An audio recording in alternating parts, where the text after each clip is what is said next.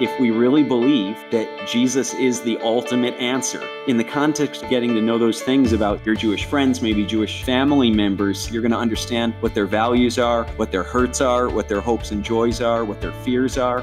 Hopefully, that'll enable you to share your faith and to share the idea that Jesus is the Messiah, first for the Jewish people, in a more specific and more compelling way.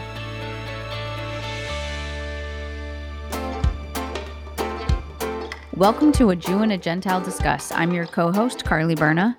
And I'm Ezra Benjamin. We're a Jew and a Gentile who both believe in Jesus and believe that there's value in looking at history as well as today's world and the headlines through both a Jewish and a Christian lens. Today we're going to talk about what may be an awkward conversation sometimes, but hopefully will give you some tips, which is how to share Jesus with a Jewish friend. So let's discuss. So Ezra, before we start talking about kind of the steps and tools and resources of what would be helpful for this type of conversation, let's first clear up what may be a misconception that Jews don't need Jesus. Yeah, Carly, it is the foundational question. And, it is necessarily, I'll say, an awkward topic. If you're a Christian listening and you have Jewish friends, maybe Jewish extended family members, maybe in your experience, they've been willing to listen to what you believe and that's good for you and that's your religion or your faith system and that's cool. But when you sort of reach across the aisle and say, I kind of sort of maybe think that's available for you too, and even more than available, I think maybe you need it to be right with God. Now you're in uncharted waters, it feels like. And the Jewish community, more on this in a couple minutes, really has trained itself to systematically and categorically reject the idea that Jesus can be the Messiah. But we got to back up a little and answer your question, or you said the misconception, and rightly labeled it is a misconception, is Jews don't need Jesus. But the larger misconception is Jews don't need a redeemer, right? Before we can talk about Jesus, we have to step back and say, do the Jewish people need a savior at all? And I think that's really the fundamental question. And beyond any religious system, if we look at the book, if we look at the source text, the Hebrew Bible, which the Christian world knows as the Old Testament, right? Genesis through Malachi. If we look at the source text, what we see there very quickly is Adam and Eve are made in the image of God. They choose to sin, and they understand that the consequences of that are death. And they make coverings for themselves out of animal skins. And immediately you have this idea introduced that without the shedding of blood, there can be no covering for the nakedness we have before God because of our sin and our awareness of that nakedness and our separation from Him because of that exposure, the exposure of being now in Adam's sinful men and women. And all the Christians are going, yep, that's it. That's the seeds of the gospel. But everything I just said is a Jewish idea. I think that's what's important to remember, is that at the beginning of the book, 3 chapters in, we have a man and a woman who have fallen into sin and who have to shed blood to cover themselves to be in right standing with God. And without the shedding of blood, without a sacrifice, there can be no covering for themselves or for their sinful nature before God. And in Genesis chapter 3, we understand that even in the midst of the curse, there's this ray of hope. And it's this idea that the serpent is going to crawl on his belly forever, for as long as there's serpents on earth, because he's, enticed Eve to make this choice and eat the forbidden fruit. And it says there in Genesis chapter 3, the serpent will bruise her heel, the seed of the woman. And it's literally there like the sperm, like the generations coming from this woman, Eve. The serpent will bruise her descendant's heel, but she and her descendants, more accurately, will crush his head. So right away, we see this idea in the Jewish Bible, in the Hebrew Bible, the book of Genesis, this idea that there's going to be an ultimate defeating of the serpent, because one who's going to come from Eve is going to crush the head of the enemy, of the serpent of old, who enticed men and women to sin. And so right there you have, right, well, almost like I remember, some of my first kind of experiences with the Christian community as I got to know the Christian community in my teen years, Carly, were this idea of the gospel cube, right? And you turn the cube and you see all the sides, and the idea is God is holy, man is sinful, we're separated from God because of our sin. God sent Jesus to die for our sins, to cover our sins, and we can gain right standing with Him and be made a new creation. That's a Jewish idea in Genesis 1, 2, and 3. And so the idea of Do the Jewish people need a redeemer? Is there the need for the shedding of blood for the forgiveness of sins in traditional Jewish thought? Absolutely, there is.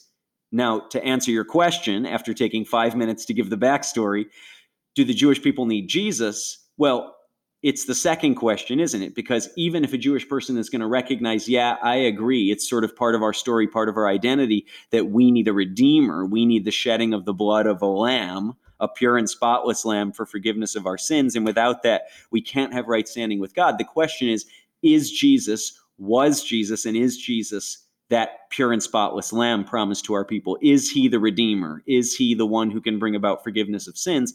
And by and large, the Jewish community has rejected the messiahship of Jesus for several reasons that we're going to unpack a bit in this episode. But to answer the question, or to dispel the misconception Jews don't need Jesus, we first have to address the larger misconception that the Jewish people don't need a redeemer. And Carly, the concept there really comes from two main key events, though many in the Jewish community might laugh me out of the room or mock me out of the room for the first one I'm about to name. The rejection of Jesus by the majority of Jewish people in the first century was a key event in Jewish history. Why? Because now you have this split. You have this significant number, thousands of Jewish men and women, many, like Paul, well-studied students, disciples of key rabbis and scribes and leaders in the Jewish world, who all of a sudden start following Jesus as the Messiah. And then you have this larger majority of the Jewish community that says, no, we're not convinced. In fact, we're convinced he wasn't the one. And we're resistant to that idea. Even more so as non-Jewish people, Gentiles, start coming to faith in droves in the latter part of the first century.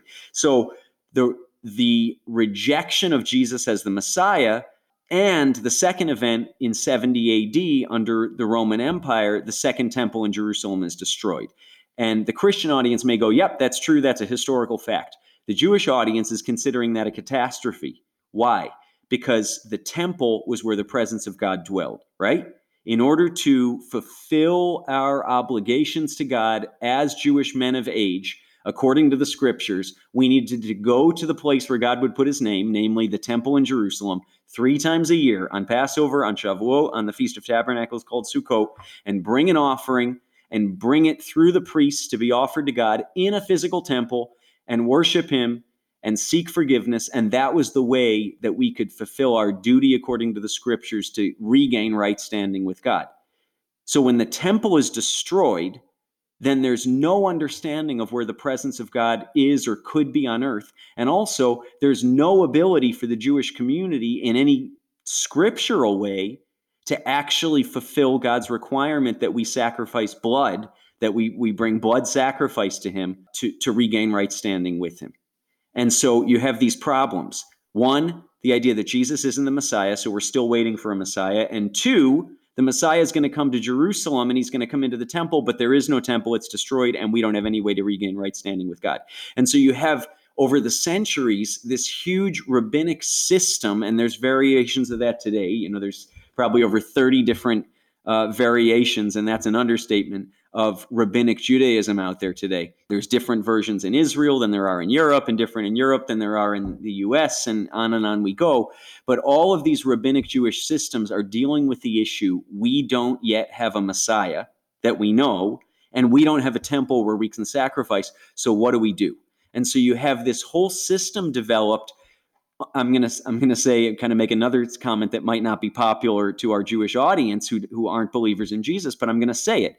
Like many of the world's religious systems, the rabbis, out of felt necessity, developed a system where we can say, yeah, there's no temple, but you're okay if you do this list of things. If you try to keep the commandments and avoid breaking the commandments by a long shot in these specific ways, through prayer, through good works, forgiving one another and being in right standing with one another, trying to be in right standing with God. But the idea, like so many religious systems in the world, is if you do this list of things, you're okay.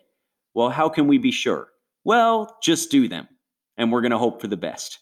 So when you're talking to a Jewish person who has any experience in synagogue life, who is bar mitzvahed, who's rabbinically Jewish, and who's either very religious or not so religious, you're going to run up against this idea that we don't need a redeemer because we have a system that compensates for the lack of a temple. And so before you even get to talking about Jesus and your conviction, your belief, and for those listening, probably it's one of the most important things in your life, if not the most important. Carly, for you and me, it's the most important conviction we hold on to as a Jew and a Gentile who both believe in Jesus, that Jesus is the Messiah. He's our Savior. He's the one who gives us that reconciliation and right standing before God the Father. And he's the one who makes a way for us to be with God eternally in heaven and to rule and reign with him, we'll add, when he comes back to rule and reign on earth. And we pray that day comes soon. But sharing the idea of Jesus as the Savior requires first even getting into the concept that anybody needs a Savior to begin with. So I know I said a lot, but I'm trying to help our audience understand that if you dive right in, hey, Solomon, my new Jewish friend, can I talk to you about how you need Jesus? Well, wait. Where's Solomon on the religious spectrum? Does Solomon even believe in God? If he believes that there is a God, does he believe the Hebrew Bible is actually the word of God or just a storybook about the Jewish people? And if he believes the word is really authoritative in his life, does he understand that he's sinful since Adam and Eve because he's a son of Adam? In Hebrew, the way to say a man is Ben Adam, literally son of Adam.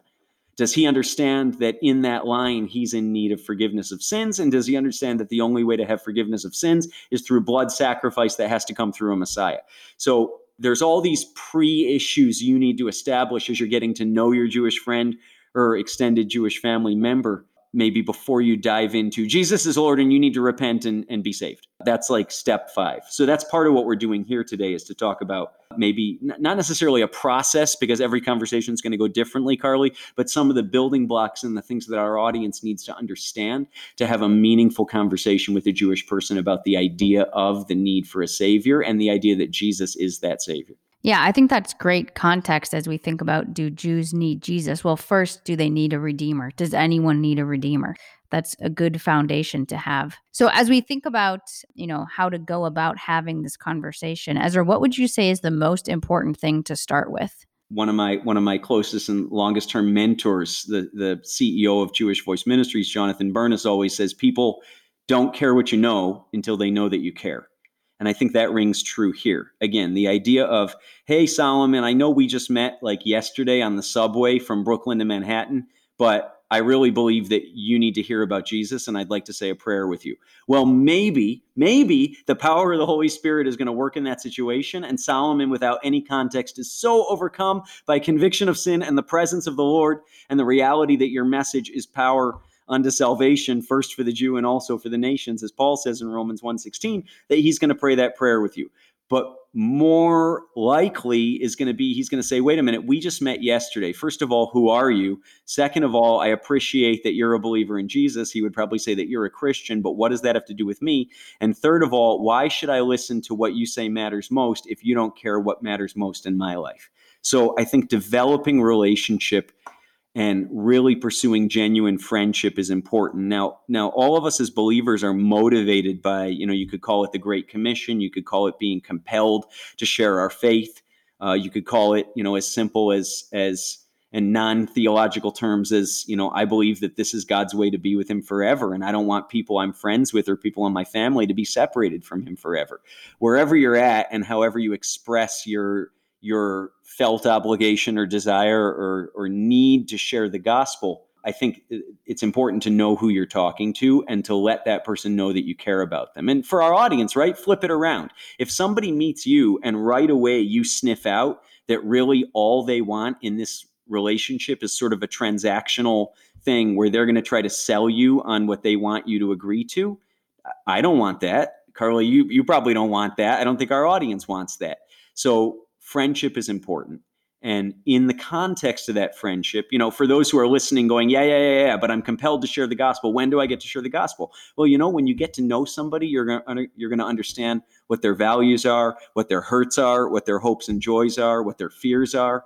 And if we really believe, which Carly, you and I do, that Jesus is the ultimate answer, right, to the hopes and fears of all of our lives and our greatest victories and our greatest hurts and disappointments, then in the context of getting to know those things about Solomon or your Jewish friend or extended family member, we'll call him Solomon for the sake of having an imaginary friend here, you're going to find out what those things are. And hopefully that'll enable you to share your faith and to share the idea that Jesus is the Messiah, first for the Jewish people, in a more specific and more compelling way.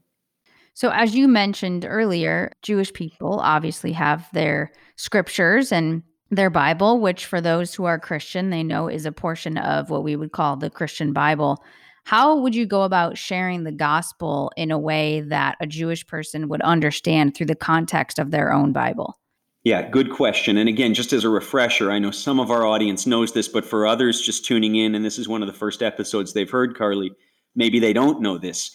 The Christian Bible, we call the Old and the New Testament, right? So the Jewish Bible, or the Jewish scriptures, the Tanakh it's called, are what the Christians know as the Old Testament.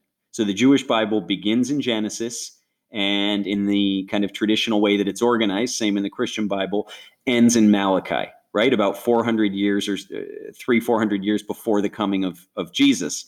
But that's the end. Those are the scriptures. The last thing that's penned, that's recognized as, if you will, canonized by the Jewish community, or part of the Hebrew Bible, the Jewish Bible, is those last prophets, like Malachi writing in hundreds of years BC.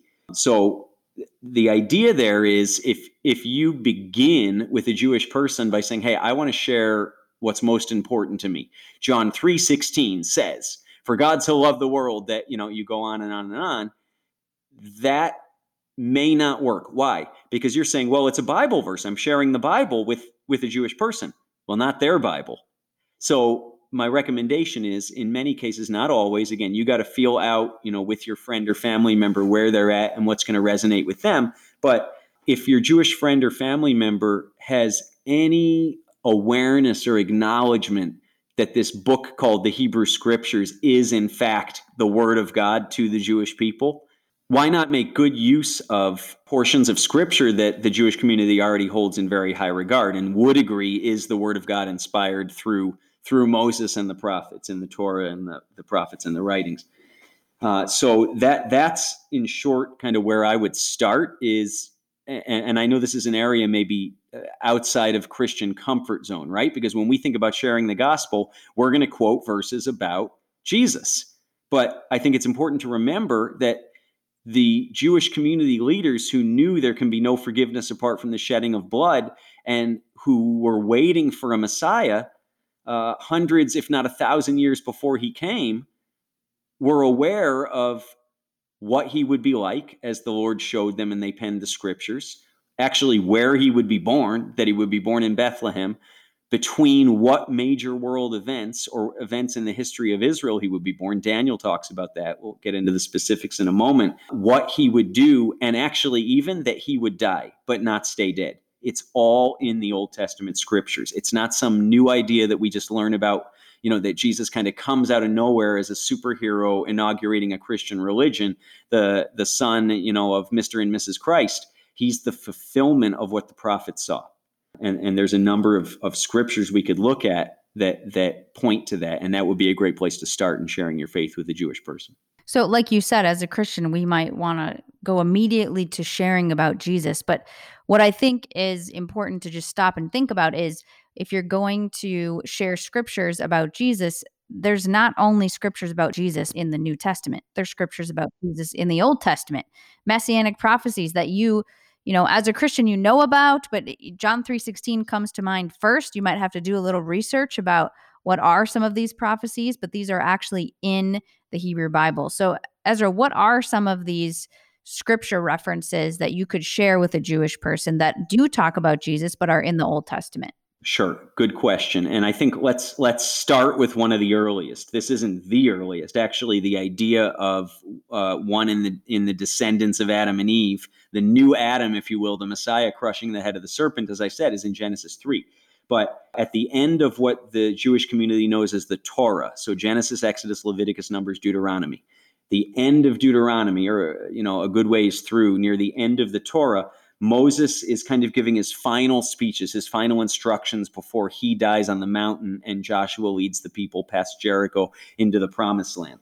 But Moses says in Deuteronomy 18, verse 15, that there's one coming after me, or the Father's going to raise up a prophet after me who is greater than I, Now, for the Jewish community, like, you can pause right there, because if you ask any Jewish person, like, who's the greatest among us, other than kind of our father Abraham, right? Abraham, Isaac, and Jacob, almost immediately you're going to hear Moses. Moses was the closest to God. Moses penned the Torah. Moses led the people out of Egypt. He led us through the wilderness. He helped us to understand God's commandments. He beheld the glory of God on Mount Sinai, right? It's Moses. He's like the apex of what it means in the Jewish world to be close to God and somebody who was used by God in a mighty way. But Moses says to the children of Israel, to Joshua and the hundreds of thousands listening in Deuteronomy 18:15, there's one coming after me who's greater than me. And then he says these three key words: listen to him.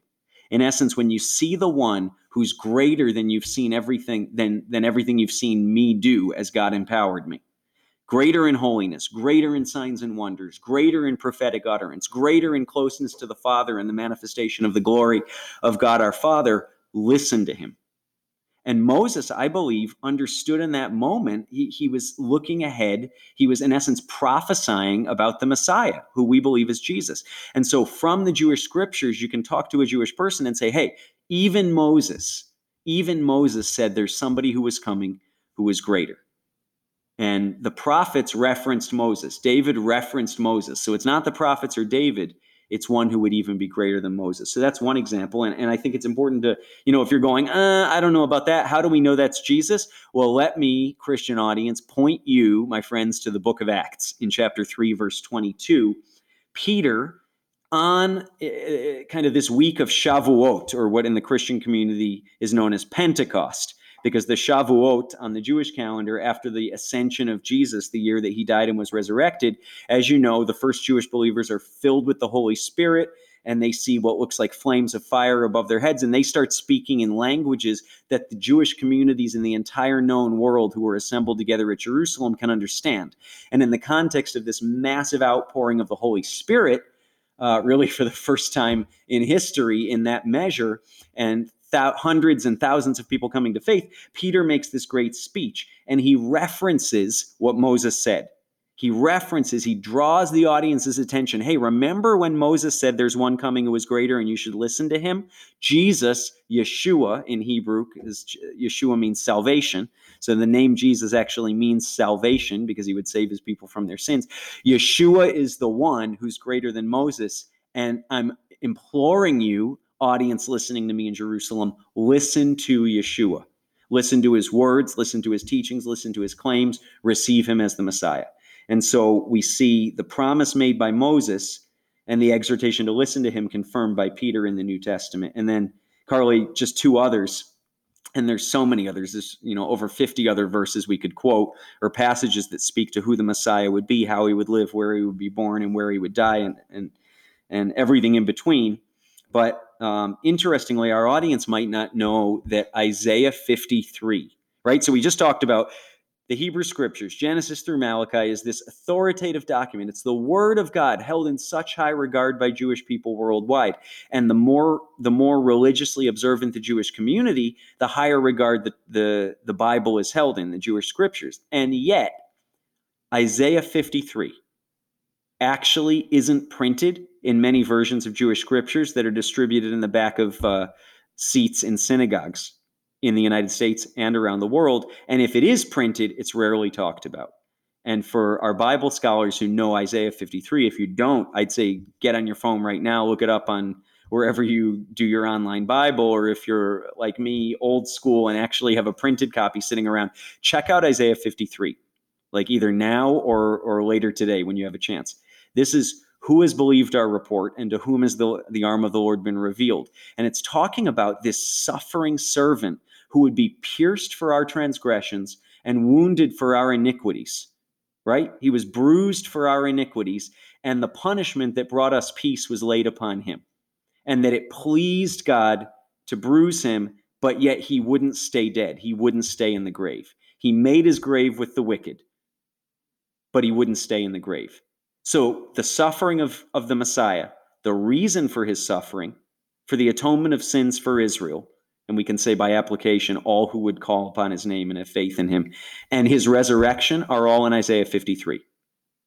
But if you ask a rabbi, or an observant Jewish person about Isaiah 53, chances are they're going to write it off as an allegory or they're going to change the subject.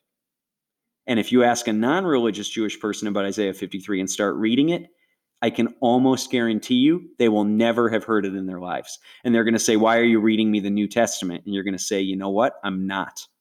It's your Bible. Talk about a great on-ramp to a conversation about our need for Jesus, for Yeshua as Savior, Jew and Gentile alike. And then the last verse I want to point our listening audience's attention to is Daniel 9, verse 26. And you need to look a couple verses before and after that verse. But the idea there is that it talks about how the temple, and so we know based on the time Daniel's writing this, he was talking about the second temple, that the temple is going to be destroyed. Okay, so Daniel's looking ahead to this day when the temple, namely the second temple we know, would be destroyed in Jerusalem. And it says in verse 26 of chapter 9, and all this will happen after the anointed one is cut off. And the word cut off there in Hebrew is executed, killed. And it says, but not for his own sake. So in essence, we can look back now with historical eyes, however religious or not religious your Jewish friend or extended family member is, and look at Daniel 9, verse 26, and with the knowledge we have of history now, see that Daniel was saying the Messiah of Israel, who would die for not for himself, but for the people, for the sake of the people of Israel, would die before the second temple would be destroyed. And the second temple was destroyed in 70 AD. So it's a proof text, again, uncomfortable conversation with the religious Jewish community, but it's right there in black and white in the Hebrew scriptures. It's a proof text that the Messiah had to come and actually die before the temple was destroyed in 70 AD. To get back on the highway here, Carly, those are some examples, not all, but the idea is you don't have to immediately jump to the New Testament. What a Jewish person would say is, quote unquote, the Christian Bible, even though we understand it's for Jew and Gentile alike. It's all inspired by God. You don't have to jump only or even first to the New Testament in order to begin talking to a Jewish person about the need of Israel and the need of each of us individually for a Messiah, for a Savior. Yeah, it always blows my mind that Isaiah 53 is not in some of the Hebrew Bibles, that they're just, erase it. Ezra, I want to talk about kind of the words that you would use when talking to a Jewish person. I know I've had a Jewish friend where before I understood the context of Christianity and Judaism and how they fit together, I made all of the mistakes that you could make. I talked about Jesus Christ and converting them in church and all of these words that are so foreign and they have such a different view of. What is the terminology you would use when talking to a Jewish person? And I know earlier in one of our podcast episodes, we talked about how the word convert is something that you don't want to use. You're not actually converting them from Judaism to Christianity. They're just accepting their Messiah. So that's one word specifically I want to ask you about. But then also, we say, you might hear Ezra say sometimes Yeshua and Jesus. If you're talking to a Jewish person, do you want to use Yeshua? Are they familiar with that? Or is using Jesus okay? Just kind of talk to us about the terminology. What's important to remember here is the framework we all need to have in our minds.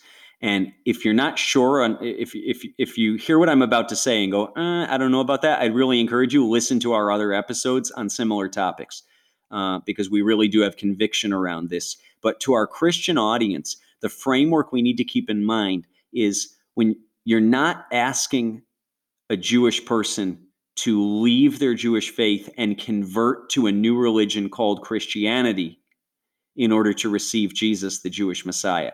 And so I'll mention some terms that maybe are more readily receivable by a Jewish person than others, but you can use all the right terms and still have the wrong idea, right? I can say you need to receive Yeshua, Jesus, your Jewish Messiah, so that you can become a Christian. Okay, no, that is right terms, wrong framework. And so let me just emphasize it's the framework, I think, here that's paramount for us all to understand. So what do I mean by that? Let me answer your second question first. The idea of Jesus versus Yeshua. Yeshua means salvation. That was his Hebrew name.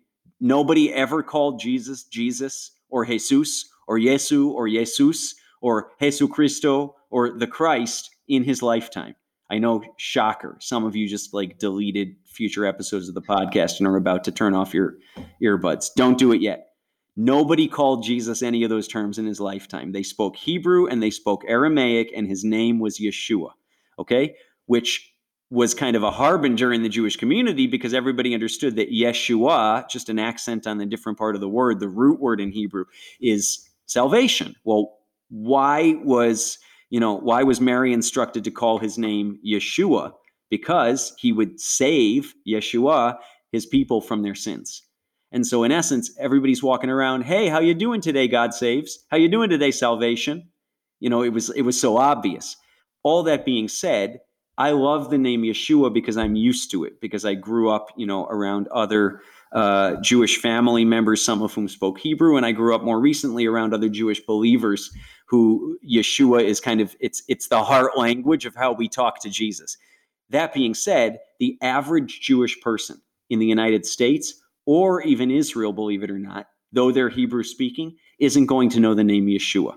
Why? In the English-speaking world, his name is Jesus. And if you say Yeshua, you may end up confusing the situation, right? You're trying to be more historically accurate, but you're not talking to somebody who lived and died in 68 AD. You're talking to an American Jew or a European Jew, right? Who's living in an English-speaking world, by and large, and who knows Jesus is the Messiah, and then they would finish the sentence for the Christians. And you're saying, no, Jesus is the Messiah, the Savior for all mankind, first for the Jew. More on that in a moment. So I think using Jesus, we shouldn't be afraid of that. And in most cases, in the English-speaking world, it may be more appropriate. And in the Hebrew-speaking world, in case you're ever on Israeli Jeopardy, people don't refer to Jesus as Yeshua. The unbelieving Jewish community derogatorily refers to him as Yeshu. So they drop the final Hebrew letter off of it, and they've created an acronym that literally stands for "May his name be blotted out." I'm sorry to say. And again, why? That sounds terrible. Remember, the context of the mainstream rabbinic Jewish world is the collective rejection of Jesus as the Messiah. And so saying, may his name be blotted out, if you really believe that Jesus is the God of the Christians and a great deceiver of the Jewish community, then you think you're doing a mitzvah. You think you're doing a good work by saying, may his name be forgotten. He's nothing to us. And that's part of why Paul's saying it takes those blinders being removed from the eyes of Jewish people, the scales falling off, to really understand who Jesus is through the cultural and historic rejection of him. So all that to say, referring to Jesus as Jesus, and if it comes up in conversation, you might say, by the way, his Hebrew name is Yeshua, and that's what his parents called him. He had a Hebrew name. Why are you saying that? To teach a Jewish person a Hebrew word that they don't know, or to correct them? No, but to connect for your Jewish friend or extended family member. Hey, I'm talking about a Jewish man who lived in Israel in a Jewish context, who was recognized as a rabbi, and whose life, death, and resurrection confirm his messiahship as the shepherd of the lost sheep of the house of Israel. So the name becomes a connection point. But generally, I'd start with Jesus, because however people feel about Jesus, they know who you're talking about. Yeshua, they may not know. You may be confusing them. And then you hear me saying a lot, it's kind of second nature to me, Messiah. Why aren't I saying Christ?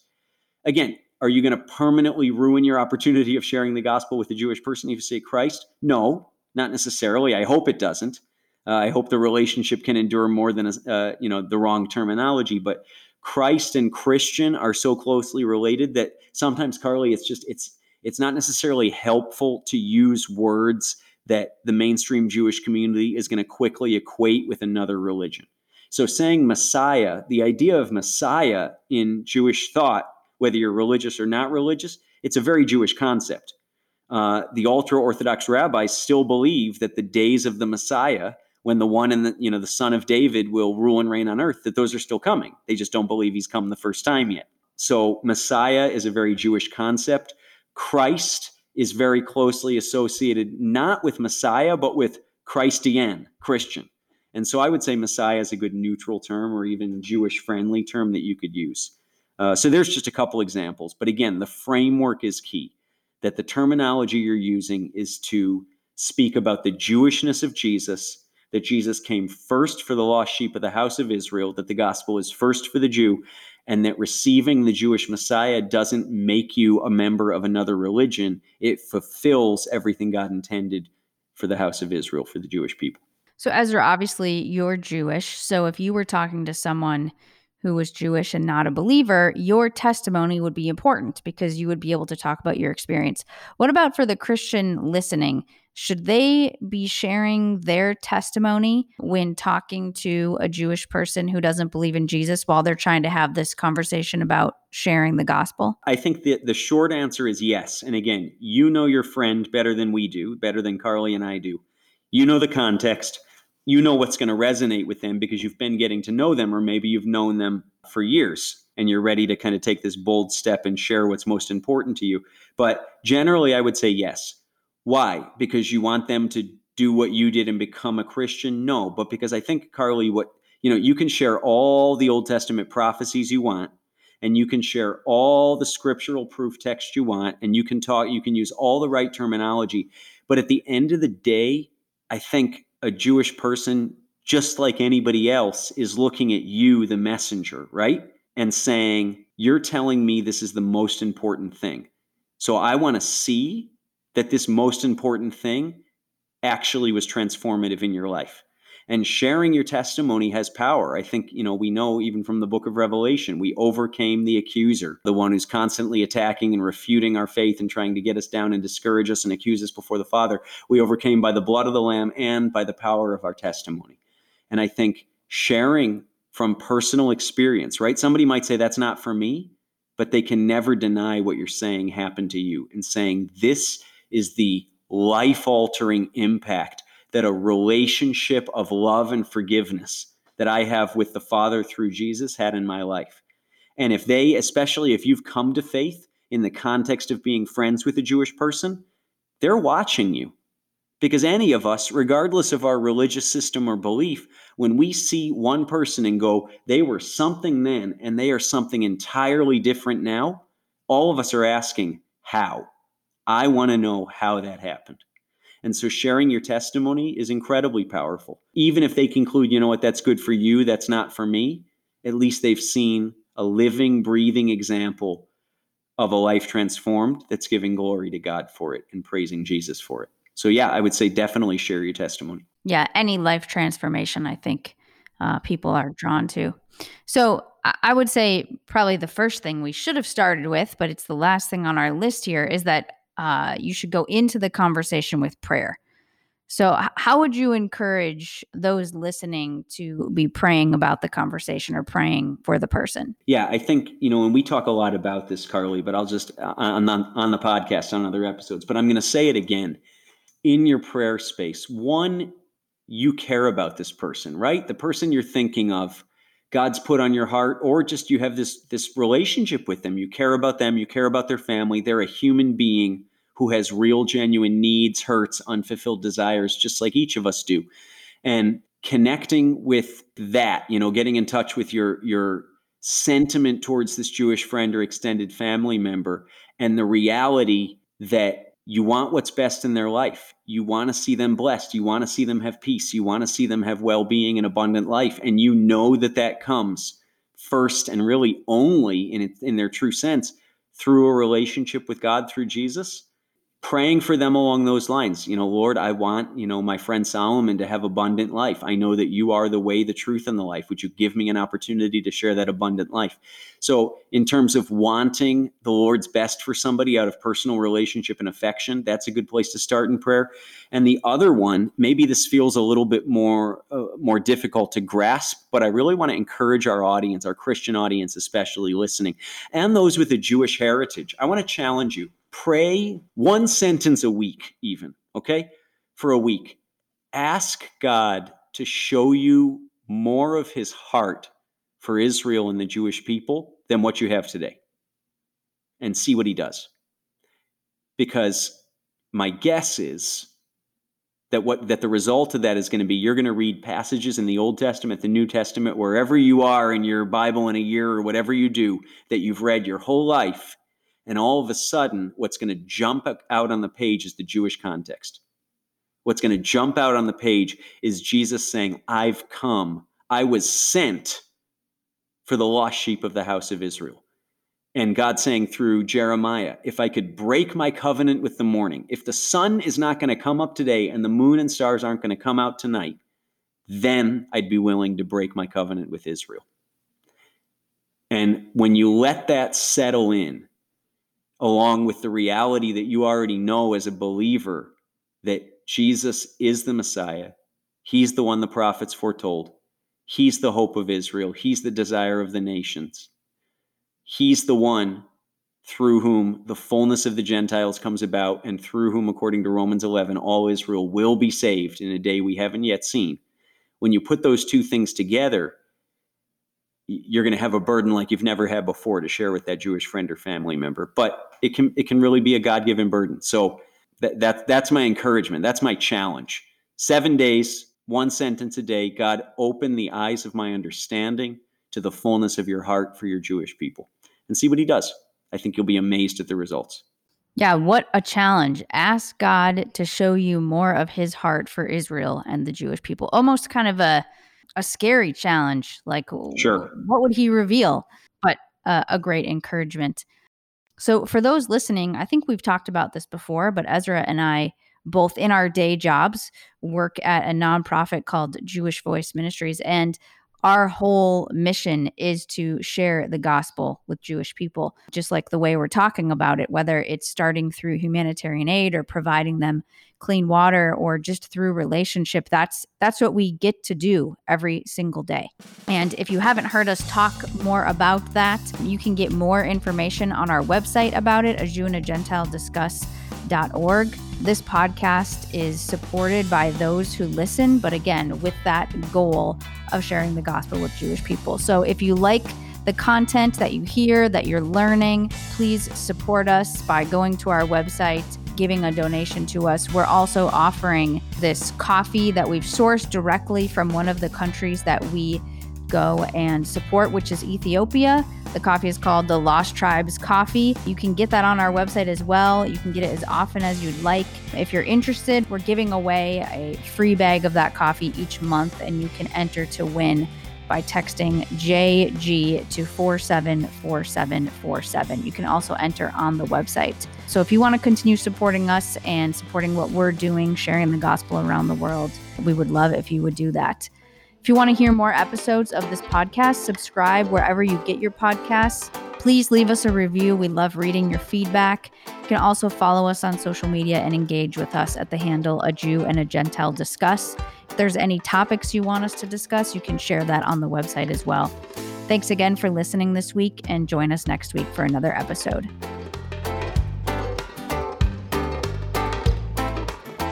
This show is a production of Jewish Voice Ministries International.